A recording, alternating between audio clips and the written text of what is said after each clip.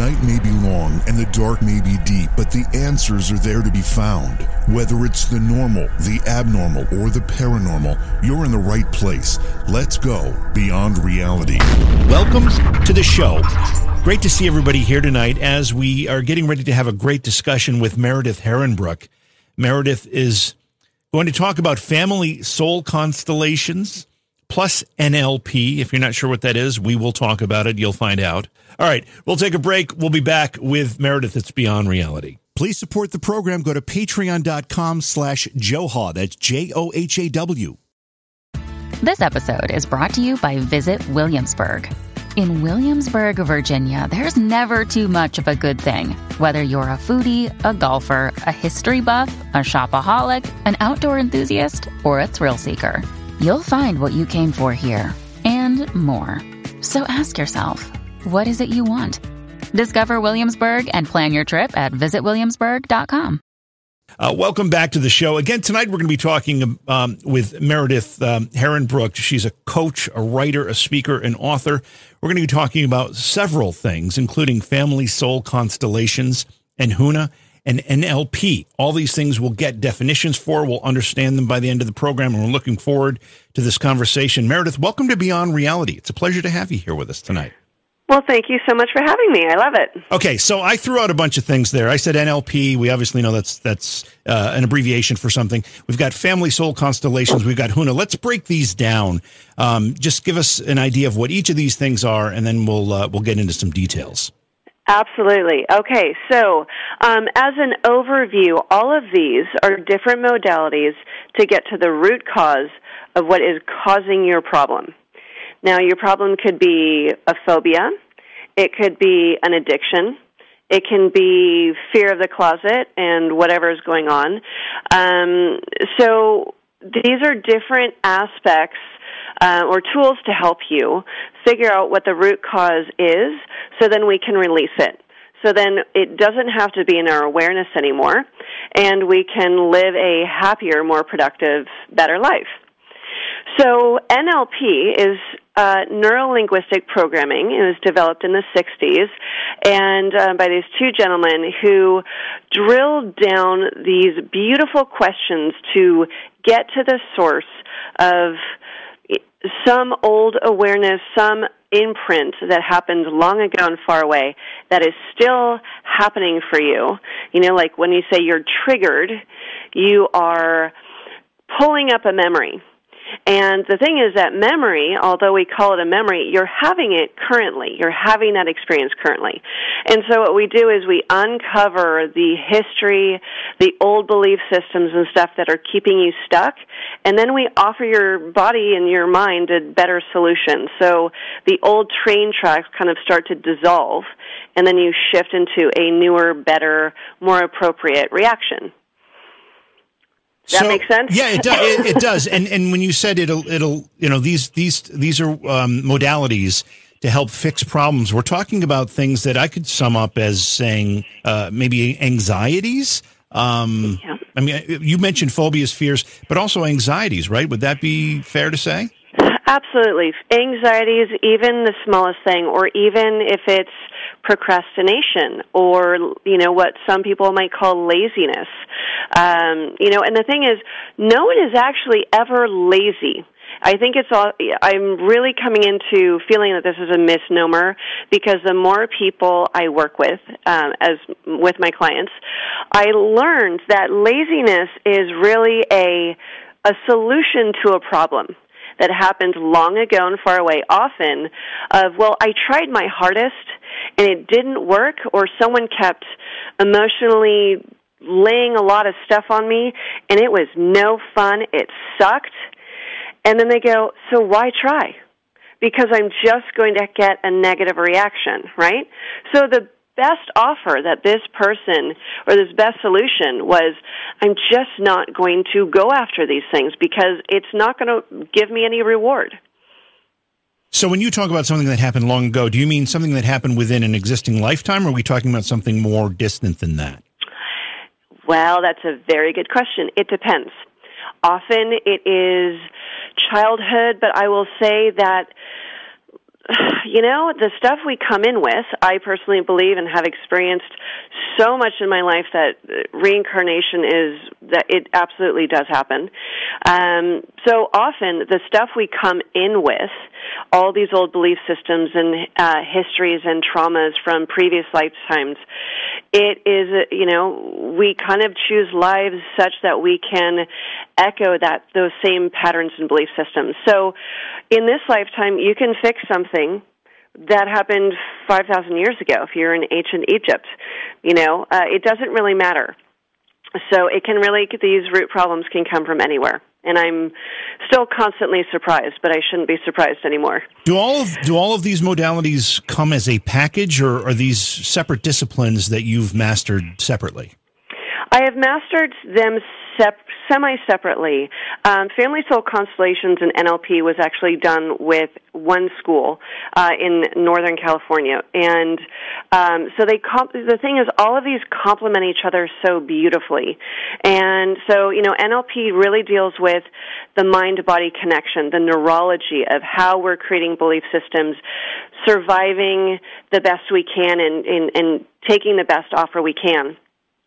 And then Family Soul Constellations deals with family energies, stuck energies from long ago and far away that we do not consciously know about, but we grab onto in effort to say I love you and fix the problem.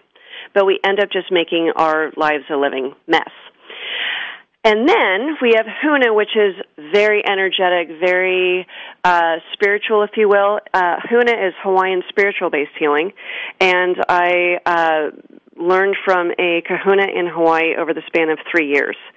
And, so that was fantastic. And that deals a lot more with ghosts, paranormal, entity attachments, and that sort of thing. And I'll tell you, all these three modalities are pretty complete as far as I've learned to help people with whatever they need. Chronic conditions, anxieties, however big or small. Meredith, can I be very honest with you for a second? Yes. I had never heard the word kahuna used outside of the phrase the big kahuna until tonight. And I'm really excited to know that that's a real world word and it means something. It does mean something, and it means seeing, or a kahuna is seeing or seer of that which is unseen. Wow, okay. Is that so? That would that be similar to a shaman or a priest or something like? Yeah, okay.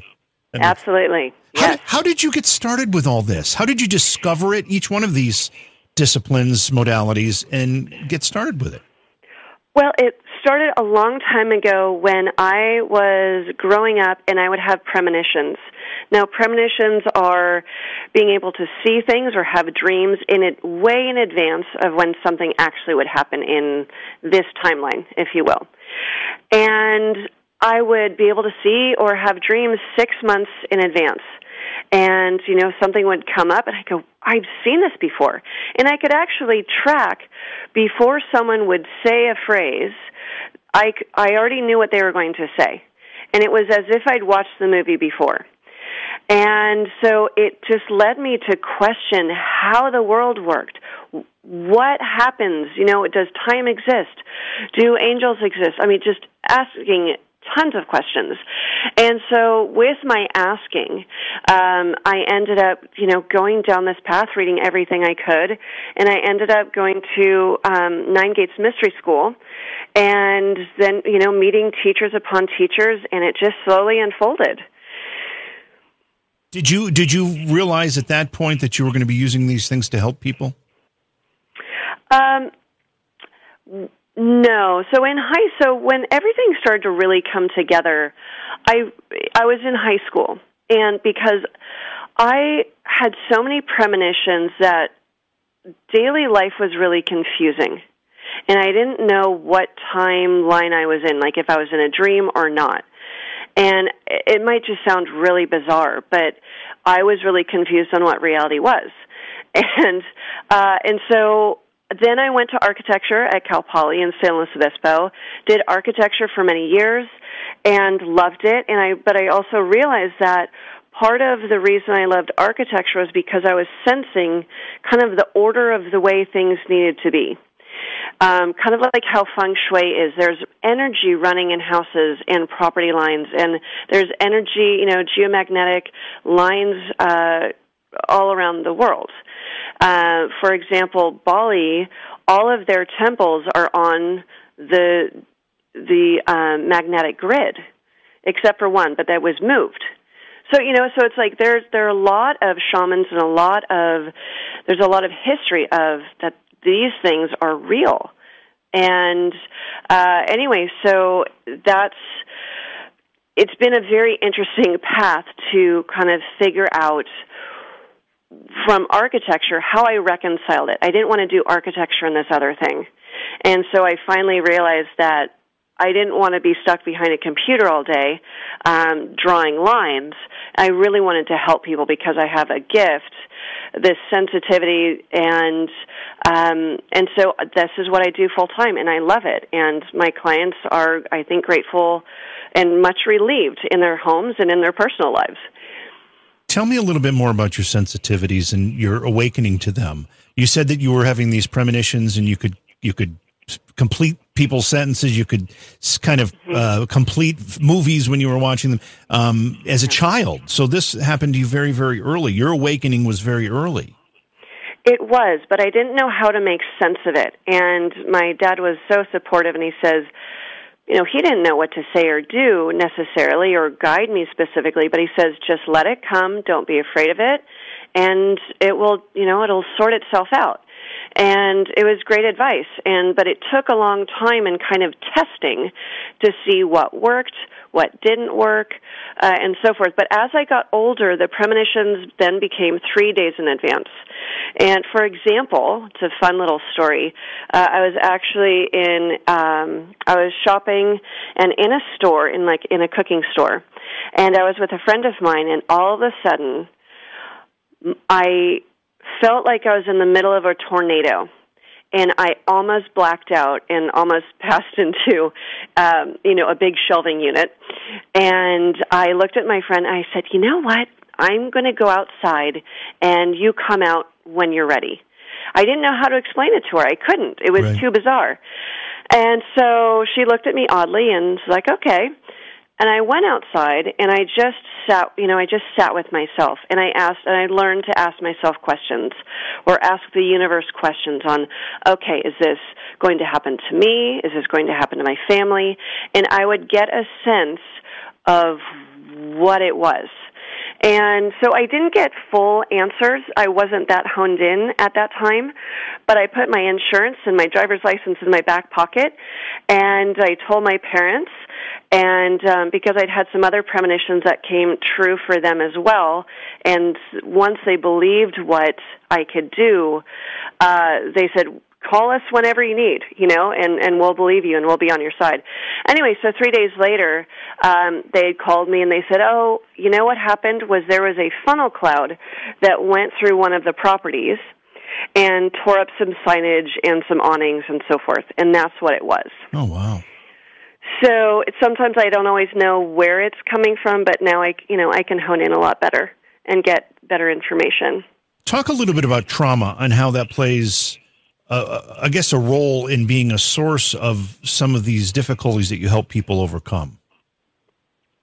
Can you rephrase that question? Okay.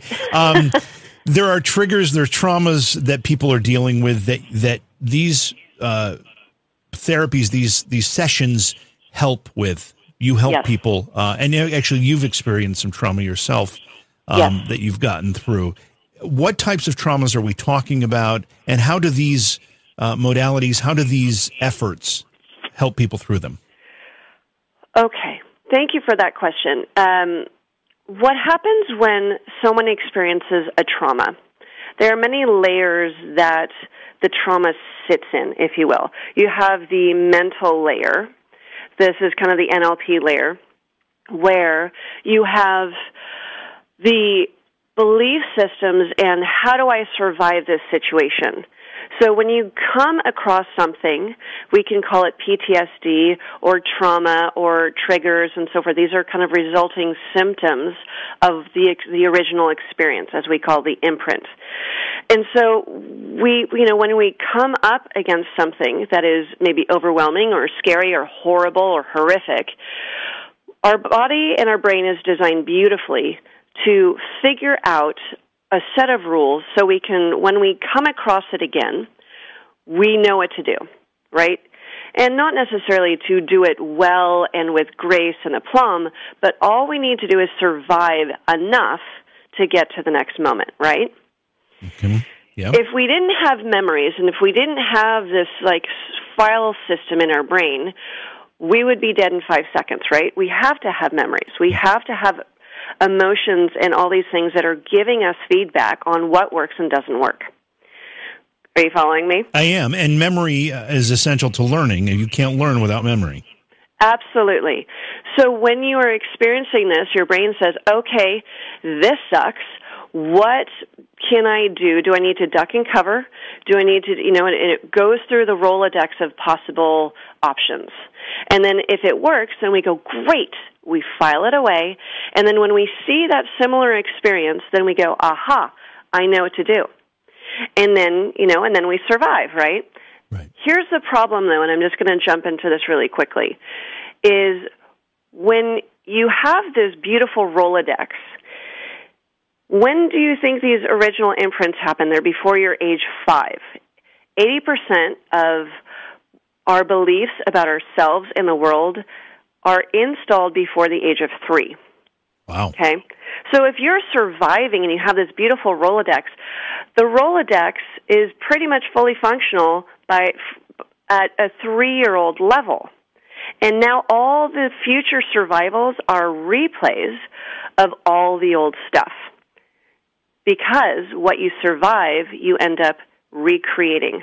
Because you survived it, and you're like, great, I know how to do it. I can survive. This is amazing. But then you pull out the Rolodex, and now you're like 25 or 35 and in relationships, out of relationships, in jobs, get fired from jobs, and you go, what the heck is going on?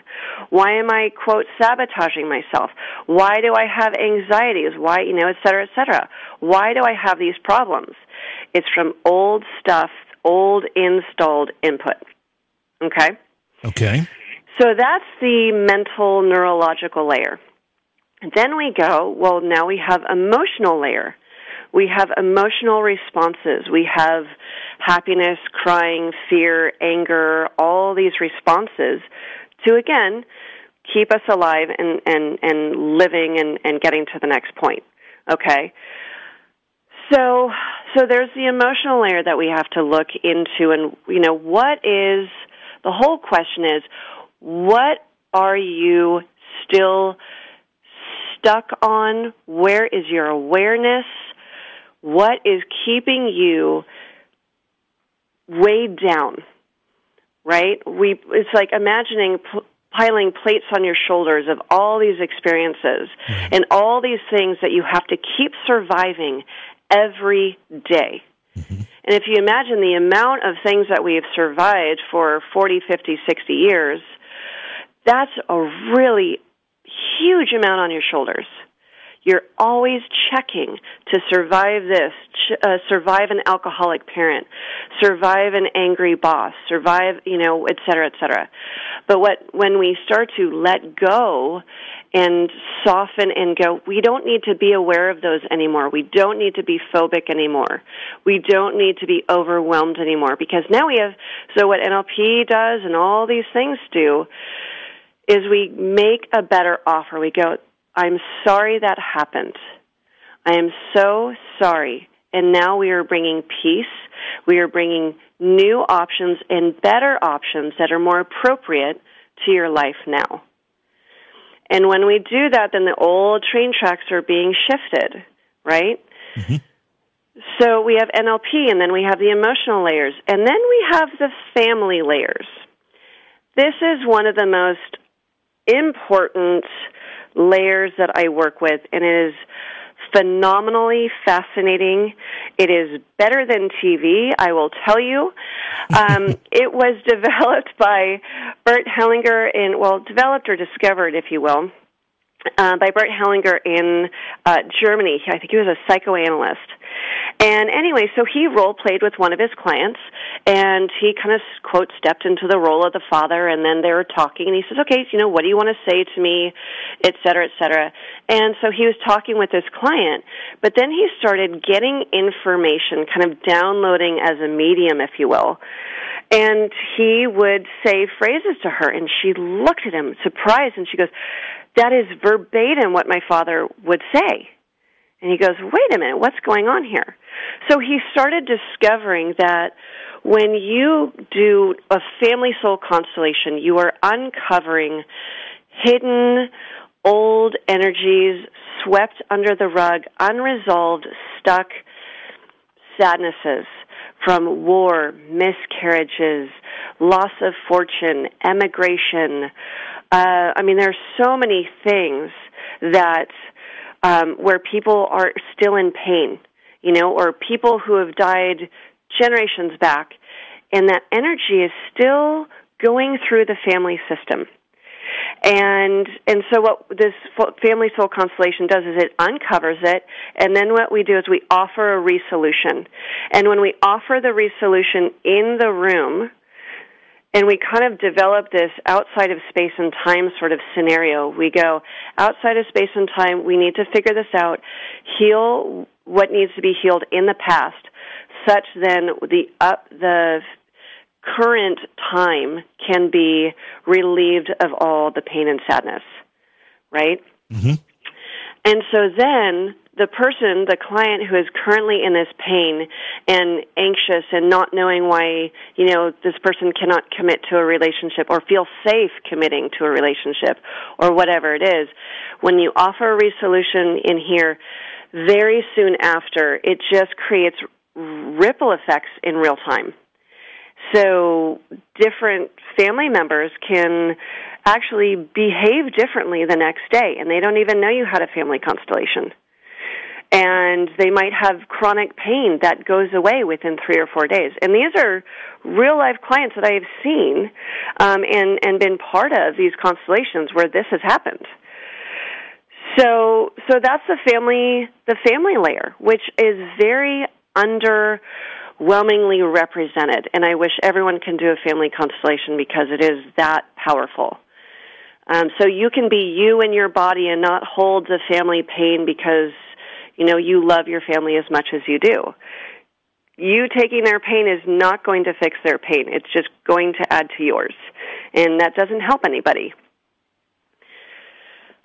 Okay, so yeah, I am, and I'm making some notes here because I don't want to forget these questions. I want to talk about each of these 3 layers that you brought up, but let's start with the one that you mentioned last, family soul constellations. First of all, when you talk about these pains, these anxieties, these ideas that are carried through families, are they carried from one generation to the other, say, through an environmental factor? I lived with my mother, therefore am I assuming some of her burdens by my association with her, or is it more spiritual than that? It's more spiritual than that. You don't have to live with the person. You could grab onto your great aunt's pain. There was one client recently I worked with who had a lot of stomach troubles, tightness in his belly all the time. Now, there were certainly childhood traumas that he had in his family. He was the youngest.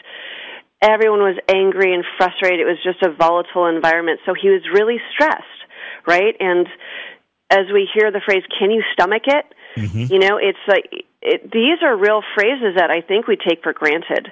But our body is stressing, right? We have all these hormones and chemicals reacting to the emotions to keep us safe, right? So he had these stomach troubles for years and years and years. And part of the work that we did was childhood trauma. And there was a lot of healing there, which was beautiful. And he said, okay, it's better, but it just doesn't feel it. And I go, all right, let's jump into constellations. And what ended up happening was his pain, his digestion was directly related to a great aunt, where the great aunt and the younger brother, I don't know, they were 7 or 8 or so. And I got all this information. I downloaded all this information, kind of like a medium does. And they were scared shitless, if I may say, because they had messed up. They dropped something down the well. I don't even know what it was, but they go, oh, no. And they were petrified, right? They did not want the wrath of the father. It was like a family farm, and they just were mortified in that. And the father was furious, but the underlying energy from the father was, it's a well. It can be fixed. This, and when he noticed in the constellation, so I stepped into the role of this father figure, he goes, I don't care about the well. I can't imagine that you held this for so long, that you felt this way. I love you no matter what. You're amazing kids, right? So he was not actually, at the very base level, angry at them at all. And so once that relationship got repaired and the kids go, oh, we're okay, right? Then it started to shift. And then actually my belly started to rumble. And my tension in my belly started to be released, And so I learned that my client was grabbing onto the energy. This is all subconscious. You do not need to go to Ancestry.com and learn all this history. You can learn it in a constellation. It's fabulous. Wow. So let me ask this then. When we talk about family in these terms, obviously in a physical sense, we're talking about genetically related people. However, in a soul constellation sense, are we talking about a soul group? Or how could you make us better understand what that is? It's still family, but sometimes, actually often, when there is a perpetrator outside of the family, maybe there was a murder, maybe there was a rape, any perpetrator-esque sort of thing. It is interesting that perpetrator ends up energetically joining the family. And it's kind of hard to describe, but you have to heal the victim-perpetrator dynamic that has been translating down to the younger generations. And then once you heal that, then it just falls like dominoes. Okay, and how are we using the word constellation here? Obviously, standing on its own, I would think of a cluster of stars that make a pattern here. But are we just using this to signify a group of souls that are somehow connected? It's a group of souls connected in a family. Okay. Yes. And the one thing, too, I would love to add is if there is, say, alcoholism or a genetic, what would you call it? Not a genetic variant, but a genetic issue, if you will, like a genetic, trying to think of some illness that would be translated down some kind through of the genetic generations. defect? What I have found is that all these genetic issues can be traced back to the emotional stuck pain in the past. And if you heal that emotional pain, then all of that need to have that genetic information. Genetic information is also a way of surviving, right? That's right. We survive emotionally. We survive physically. Genetically, I don't think it's any different. So if you have alcoholism, which ends up being chronic, maybe liver disease, right? Every generation, it will kind of shift a little bit into something else. And so I think when you can use constellations to heal illnesses. You can use constellations to heal addictions, anxieties, a whole host of things. Yeah. Okay, so it sounds to me like in order to be able to do this, what you do when you help people using soul constellations, family soul constellations, are you drawing on some mediumship skills there as well? Basically, yes, I am. Okay. Yeah. And that makes a lot of sense. And are these family soul constellations fixed? In other words, again, I go back to a phrase that I'm a little more familiar with, which is these soul groups. Are the same souls moving in and out of that constellation?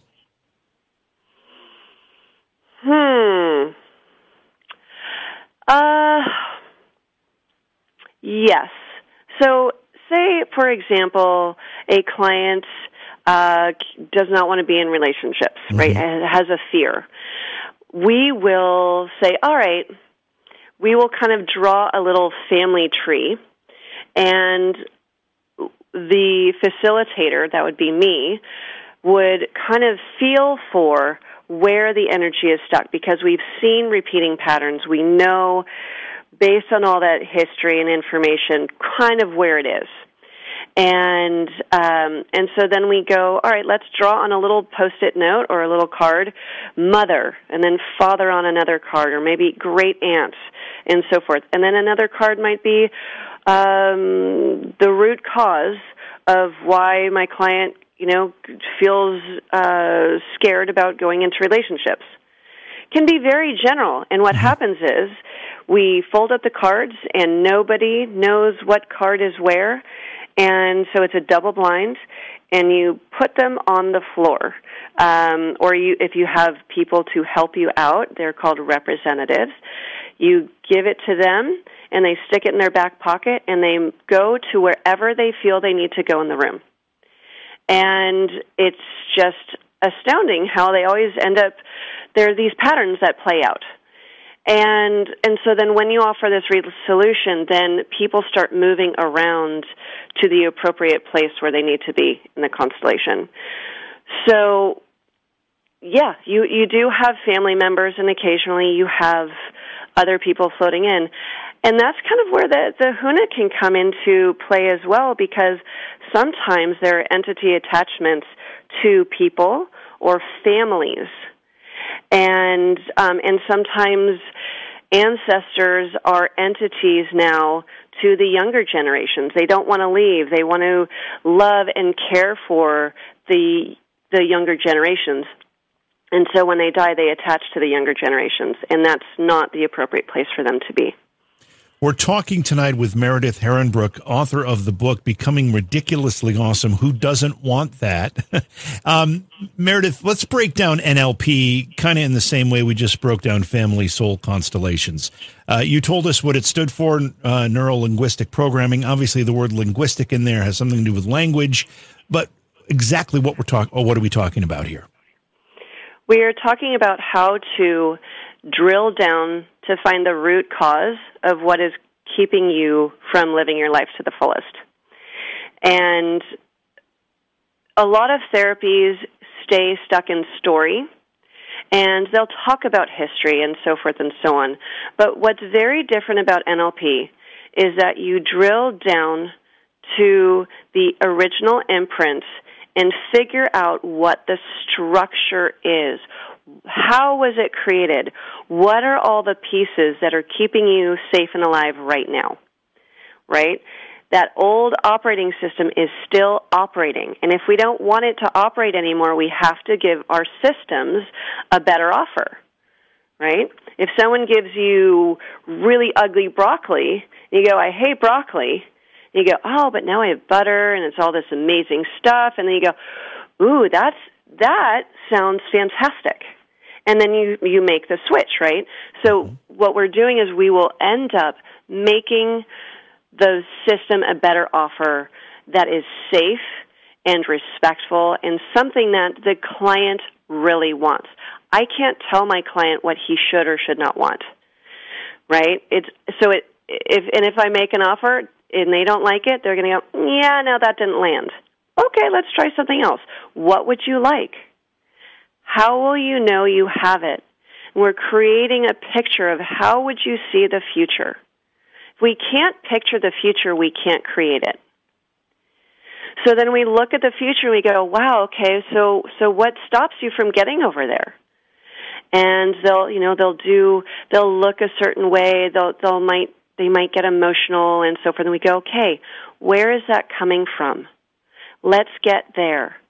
And then let's flush it out. and let's offer your system safety, because you don't need to survive something that you survived when you were 3. It's no longer happening. And then the body starts to calm down and go, oh my gosh, I can't believe I've been surviving that for 50 years. Whoa, wow. And then they go, wow, this is kind of a relief. And it's so wonderful, because then your body can stop surviving so many things, and now you can start focusing on creating the future. When you're weighed down with the past, it's so impossible to have enough energy to create what you want to do and have an awesome life in, 5-10 years or tomorrow.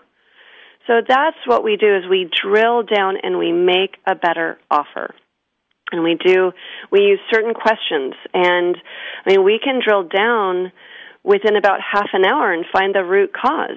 So each session, you have an amazing amount of change work done, and not 5 years, not stuck in story, not frustrated in managing your stress and emotions.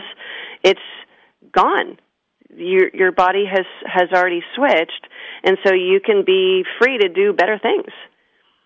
Can you break this down or give us an example, whether it's a client or something that you make up? I don't know if you can talk about clients' problems or whatever, but put this into a real-world context for us, a real example. Absolutely. Let us say, I'll give a phobia. I'll give you my phobia. Okay. I used to have total arachnophobia, and I'd had it, I don't know, as long as I could remember. And I would see the tiniest of spiders, and literally just my body would freeze, and I would just practically scream in fear, and so forth. And my dad had this thought, Meredith, you need to submerge yourself in the knowledge of the spider. And I said, right, okay. Because I didn't want to make my dad wrong. And right. this is one little thing, is kids will never want to make their parents wrong, because if they were wrong, then that means that their life choices when they're little and having to believe in someone who is caring for them, if they're wrong about anything, well, then maybe they're wrong about other things, and that's too much for a child to handle. Yeah. So anyway, we always make our parents right, no matter what. And so I said, all right, so I watched Arachnophobia. I read about spiders, and I was re-traumatized every single time. Okay? So that was my previously current experience. Okay. So then I go to NLP, and I'm learning, and we're practicing, and so they're like, okay, let's get into phobias. I said, okay, this is going to suck. So I sit there, and we get into, all right, we do our imprints and eye accesses and all these, NLP things. And I finally drill down into a memory where my mom is shrieking and upset about this semi-decent-sized spider in the corner of the bedroom. And what my little brain did, I'm seeing this scene. My dad is trying to get the spider and be the beautiful man of the house, and my mom is clearly upset. And now, survival skills are learned, and phobias can be also a survival skill, right? Right. So I'm seeing my mom, and I don't want to make her wrong, and my dad is saying, okay, well, honey, now calm down, all right, it's a little spider, I'll get it, and it's fine. But I see her fear, and I go, well, if she's afraid, I should be afraid. And so I installed this belief system that I had to believe, had to have that experience, so then that spider would not kill me. So I was doing a lot of great things that day. I was making my mom right.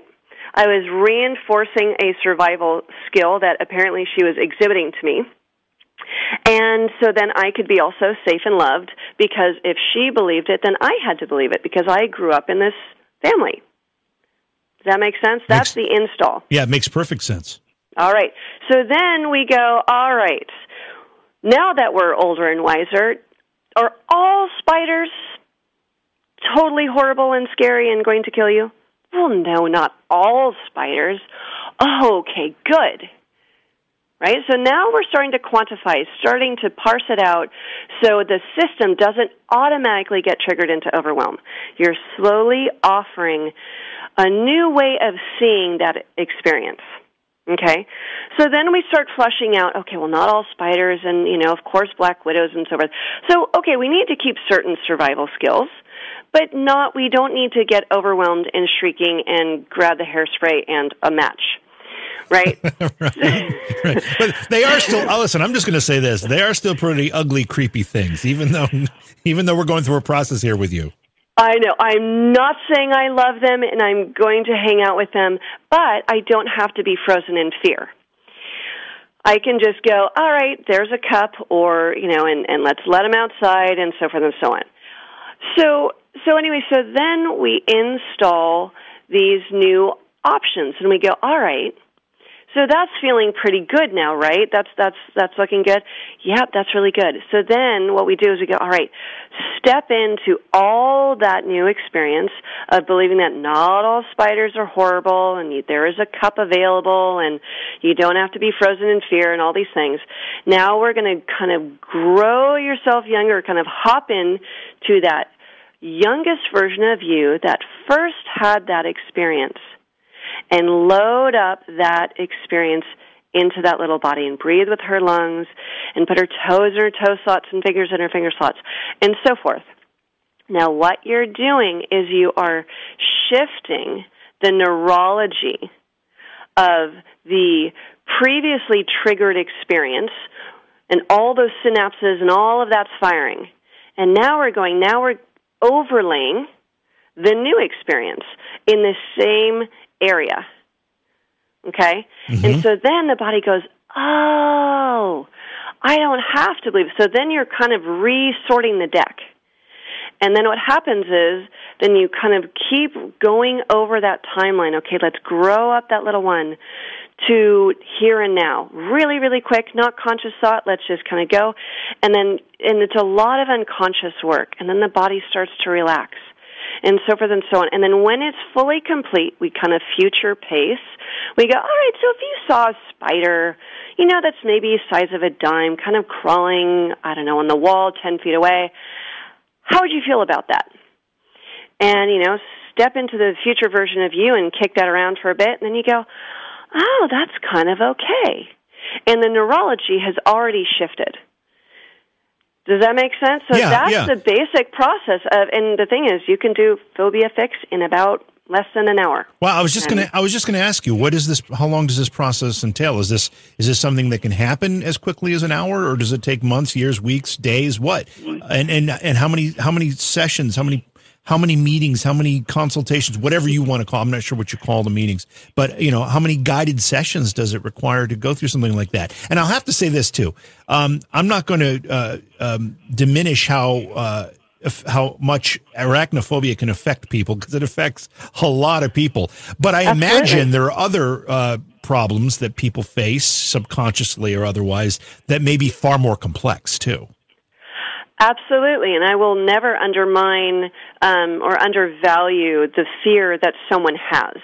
It is there installed beautifully for that person to keep surviving. Right. Absolutely, because if it didn't work, they wouldn't be here now, right? That's right. But it might be a little outdated. It's like, do we have to run shrieking from the room? Maybe not. People might stare. Is that maybe an over-response? Do you want to feel that? It can be from arachnophobia to it doesn't matter. It can be the biggest, baddest, most horrible thing. And that's where, it does get into PTSD. Yeah. The PTSD from childhood traumas to war to anything, it's a way of surviving the past, and it's so ingrained that now your body is on full alert to keep surviving, so you're always scanning for the threat. But that's exhausting, and you have no space or time to just enjoy life a little bit more. Imagine if you didn't have all the phobias. Imagine if you had fewer anxieties.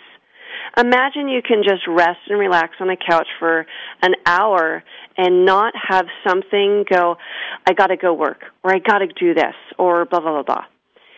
It's like, wow, we can take a breath. We can be fully functioning human adults with our brains fully updated in our current situation and relieved of all of that in the past.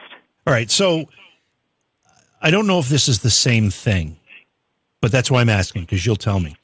A year ago, no one, at least most of us, would not have even considered that we'd be walking around with masks on our face. And when we walked by somebody on a sidewalk in a town like mine where there's only 1,000 people, there's not many people on the sidewalk. So when someone is coming towards you, mask or not, you tend to, walk out into the street, pass by the person, walk back, get it back on the sidewalk. So my point here is that a year ago, we weren't thinking these things. Now it would seem odd if we were walking somewhere and someone was approaching and they didn't have a mask. In fact, it's almost frightening. And if you didn't make that wide berth, it's almost unnatural. Is this one of those learned things? Are our brains right now going through the process of creating these phobias that you're talking about with this pandemic? And part B to that question is, what happens in 10 years? Do the things that we've been experiencing the last year start manifesting themselves in these ways that you've been talking about? These are really beautiful questions. Thank you for asking them. Yes and yes. Look, everyone has been trying to grapple with this whole experience. And I think everyone has, or most everyone is trying to figure out, especially the first 6 months of last year, right? What's going on? Oh my gosh, there's a big reaction, a huge heightened reaction, maybe warranted, maybe not. I'm not going to create any judgment on that at all, but there was a big thing. And then you go, well, I don't have the survival skills. I don't have a medical degree. I don't know, right? And you're getting information all over the place. They're counter. There's some that seem logical, but then they get shut down, et cetera, and there's no one saying, look, here's the how, here's the why, here are the studies, et cetera, right? So we're trying to ascertain. Our brain is on overdrive. We're trying to figure out, where's my money coming from? How am I going to get food? Where's my toilet paper? Like in California, there was no toilet paper for weeks. There was definitely a scarcity happening, right? Yeah. And so we're trying to figure out how to survive this new paradigm. It is a paradigm shift. And with lack of knowledge, it's kind of like being a child, right? There is so much newness, we don't know how to navigate it. And so then we get into hyper reactivity, heightened responses, because we still don't know. If you knew the answers, you would not be fearful walking down the street. You would know that what you were doing was okay. Doesn't matter what anybody else is doing, but then you just walk. If you sidestep with grace and you still keep grounded and centered, then you are fine, meaning you are kind of mastering your emotions. But if you are reactive, which I see still so many people doing, oh my gosh, you're 1 foot away from me, put on your mask. Yeah. I saw one woman, she was bicycling 10 feet away from me. I saw her for a quarter of a second, and she mask shamed me.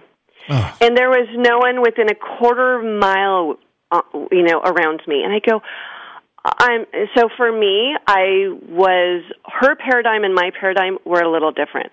I go, I don't think I'm going to catch what you have if you had it from 10 feet away, and you're healthy and bicycling. Right. Yeah. So we're bouncing up against each other's paradigms and what our survival skills are. So yes, I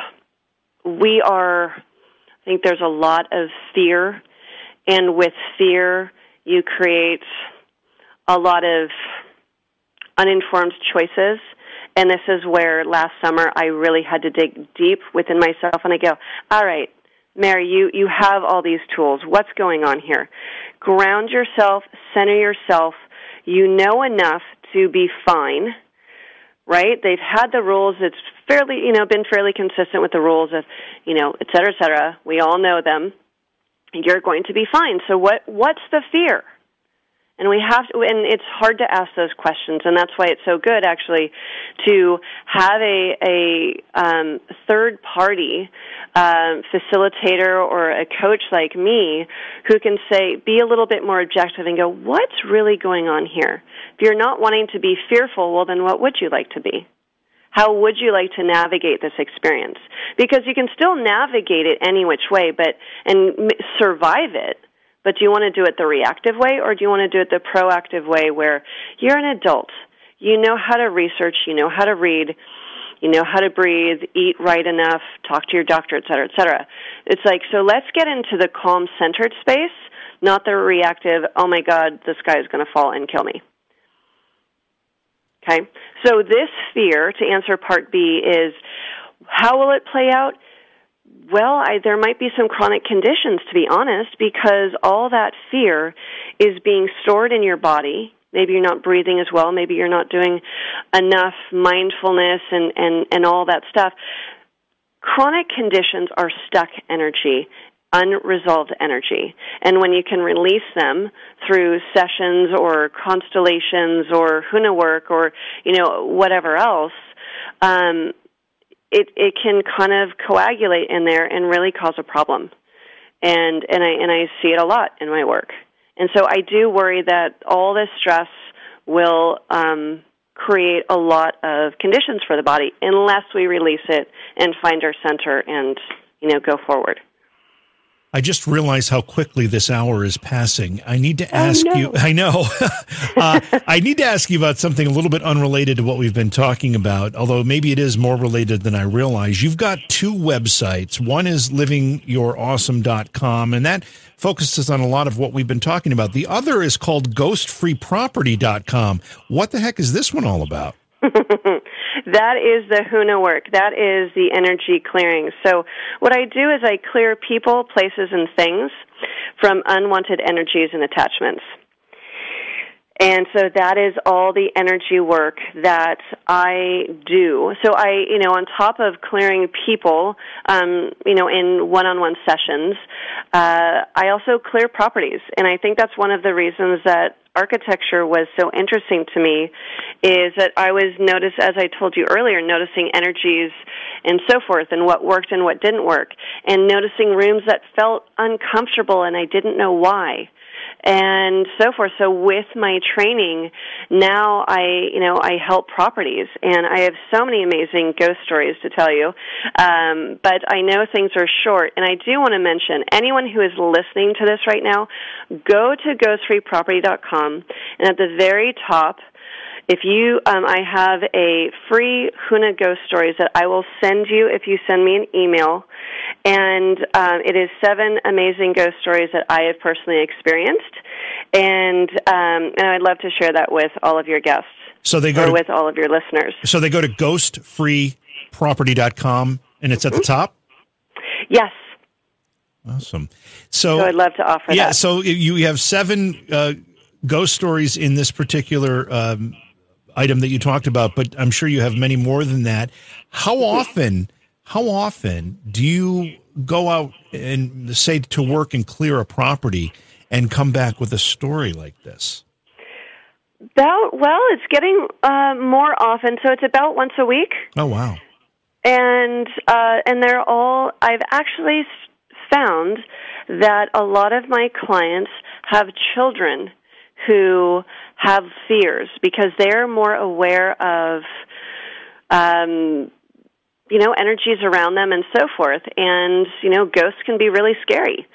And entities can be really scary. So I have cleared a few homes where the children were really freaked out and the parents just go, I have no idea what's going on. They're nice and play at school and they're smart kids and everything else, and what's going on. So I have been able to clear those properties, and they go to bed that night not screaming at all. There's one story where she was afraid for 4 years, freaked out, screaming, crying, going to her bedroom, hating going to bed. And so then I cleared the house, And I told her, her mom, don't tell her that I was here. I want it to be completely true, double blind. I want to know that what my work did something, right? I don't want it to be psychosomatic. Anyway, so then I called her a few days later, and she goes, yep, you know what? That night, she just walked straight into her room, put her pajamas on, and went straight to bed. Wow. And I was going to ask you if, when you do a clearing like that, if you actually also work with the people in the home to help them clear them or help them, deal with the clearing itself. But apparently not. You don't have to. But apparently you don't have to if you, based on that story with the girl. It depends, because sometimes entities are attached to people, sometimes they're attached to properties. It always depends. But it's, especially getting back to the pandemic with all this fear, I don't just clear the ghosts, I clear the negative energies from long ago and far away or very recent. And with the pandemic, I would really, really love people to call upon mediums or me. I can actually clear it remotely, though I do love going to the property. I pick up a little bit more, but I can clear properties remotely. And it is so important to clear all that energy because it becomes this weight. And you don't see it, but you feel it, and you'll go, I don't like that room, or I just feel tired in this room. You, as a human and a soul in this body, are always emitting energy. And you're projecting it out to wherever you go. At a restaurant, walking down the street, your negativity in your car, and your road raging, whatever. It's like it creates an imprint on everything around you, especially your home, because we've been spending so much time. It's really important to clear it, and it will liven you up, give you more energy and vitality. And it's a very helpful tool that I hope more people will use over the next months or years. I clear my house all the time, even if it's the most minor thing. And then I feel uplifted. I have more energy. And everyone needs that for their home. It's supposed to be their sanctuary. Have you ever encountered a ghost and or just a negative energy that you couldn't clear, that there was something more going on? No, I haven't. I've been tricked a few times. The most recent one was actually, there was this really fascinating. There was, this child was afraid of his closet, and he was 8 years old, and the doctor says, well, it's a little old for that. And so I go clear the house, and I keep looking at this bag of toys, and I go, what, can you tell me about this bag of toys? I don't know what it is, but there's something I just don't feel comfortable. She goes, funny you should say that. And then I start smiling and going, I know there's something here. And she says, I bought some of these toys, online. It was previously owned. And I go, that's not good. So anyway, I cleared everything in the home, and I still felt uncomfortable with this one piece of, it was like this little plastic bridge for a train tracks. And so I check in on it later that night when I'm at my house. And I'm like, I don't know what it is. And I kept getting the picture of a portal. I go, well, that's interesting. And I had never experienced this before. And I go, okay, because there were no entities attached to this thing, but there's still negative stuff happening. I don't know why. Anyway, so it was 11:30 or 12 that night. I could not go to sleep. Normally I sleep like a champ. And I go, all right, I'm going to check in. And this object was basically a portal for this entity to come out in the middle of the night and try and get the energy from this little kid. Oh, wow. And it was interesting. It was an entity that felt sticky. It was, I don't know, it was just all this information coming in. It was sticky and very devious. And one of the more interesting and difficult ones that I've encountered, but my job is to take care of the client and take care of this kid, and with kind of that altruistic feeling and having my higher-ups and our higher-ups, God, angels, etc., go, no, this is not appropriate. You've got to go. And it took a while. And I said, no, I'm sorry, you have to go. This is my job, and you've got to go. And finally, it left. But it took me a while. It was very interesting. Wow. I have to reveal something, and I often regret doing this on the program because my listeners have an amazing memory. They all collectively and individually, and they remind me of the fact I revealed these things. But you mentioned this boy was afraid of his closet, and the doctor said, he's 8 years old. That's a little old for that. Mm-hmm. I was petrified of my closet and sleeping in my bedroom alone until I was double digits, probably 10, 11, before I was able, and it actually took moving to a new house to do it.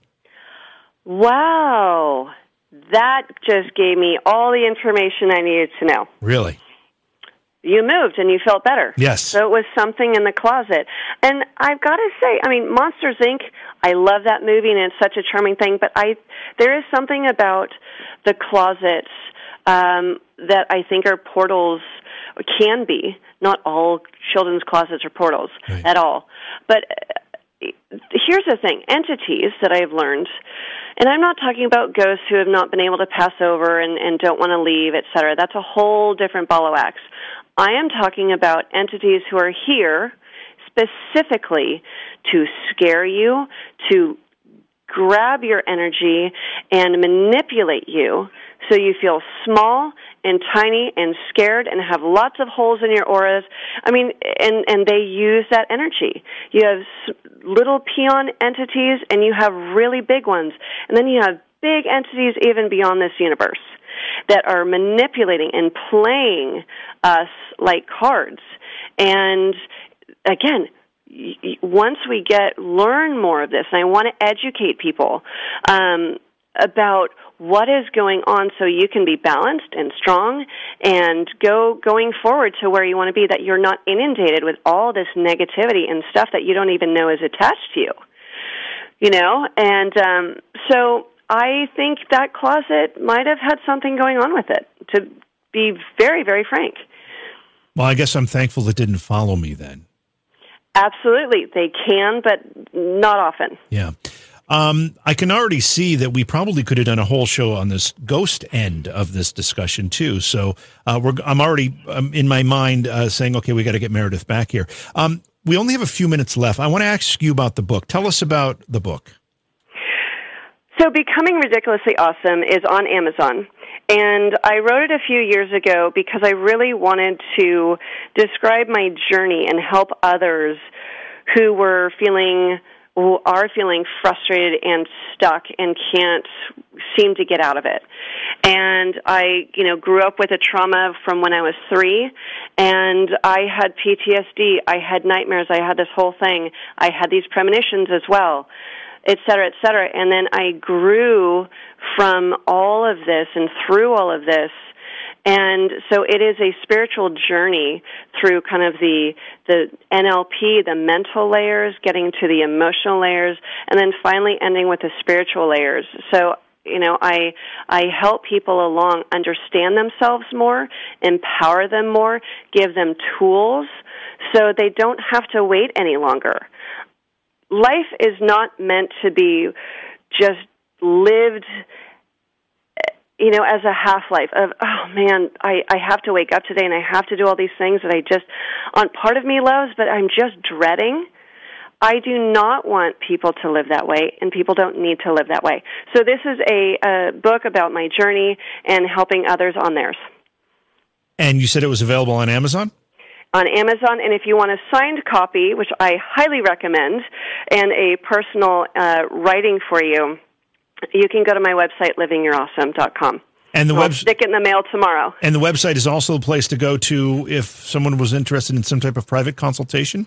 Absolutely. And I do one-on-one sessions through Zoom, on the phone. It's very easy, and they're up to 2 hours.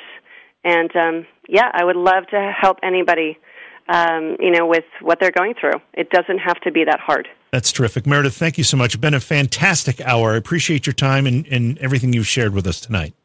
Thank you so much for having me. For more information about Meredith's work, it's very simple to find. It's livingyourawesome.com. And her other website that I mentioned on the program was riskfreeproperty.com, in which Meredith said that if you went and entered your email address, she would send you the 7 ghost stories from her experiences in clearing homes and attachments. Beyond Reality Paranormal is hosted by J.V. Johnson and produced by Orion Palmer and Slick Eddie Edwards. Like us on Facebook and subscribe to our YouTube channel. Please consider supporting the program either through your podcast platform, click on the link in the description, or on Patreon at Joha Productions. If you'd like to be a guest on Beyond Reality Paranormal, or you have a recommendation for a guest, contact our producer, Slick Eddie Edwards. Eddie is spelled with a Y, at slickeddieedwards@gmail.com.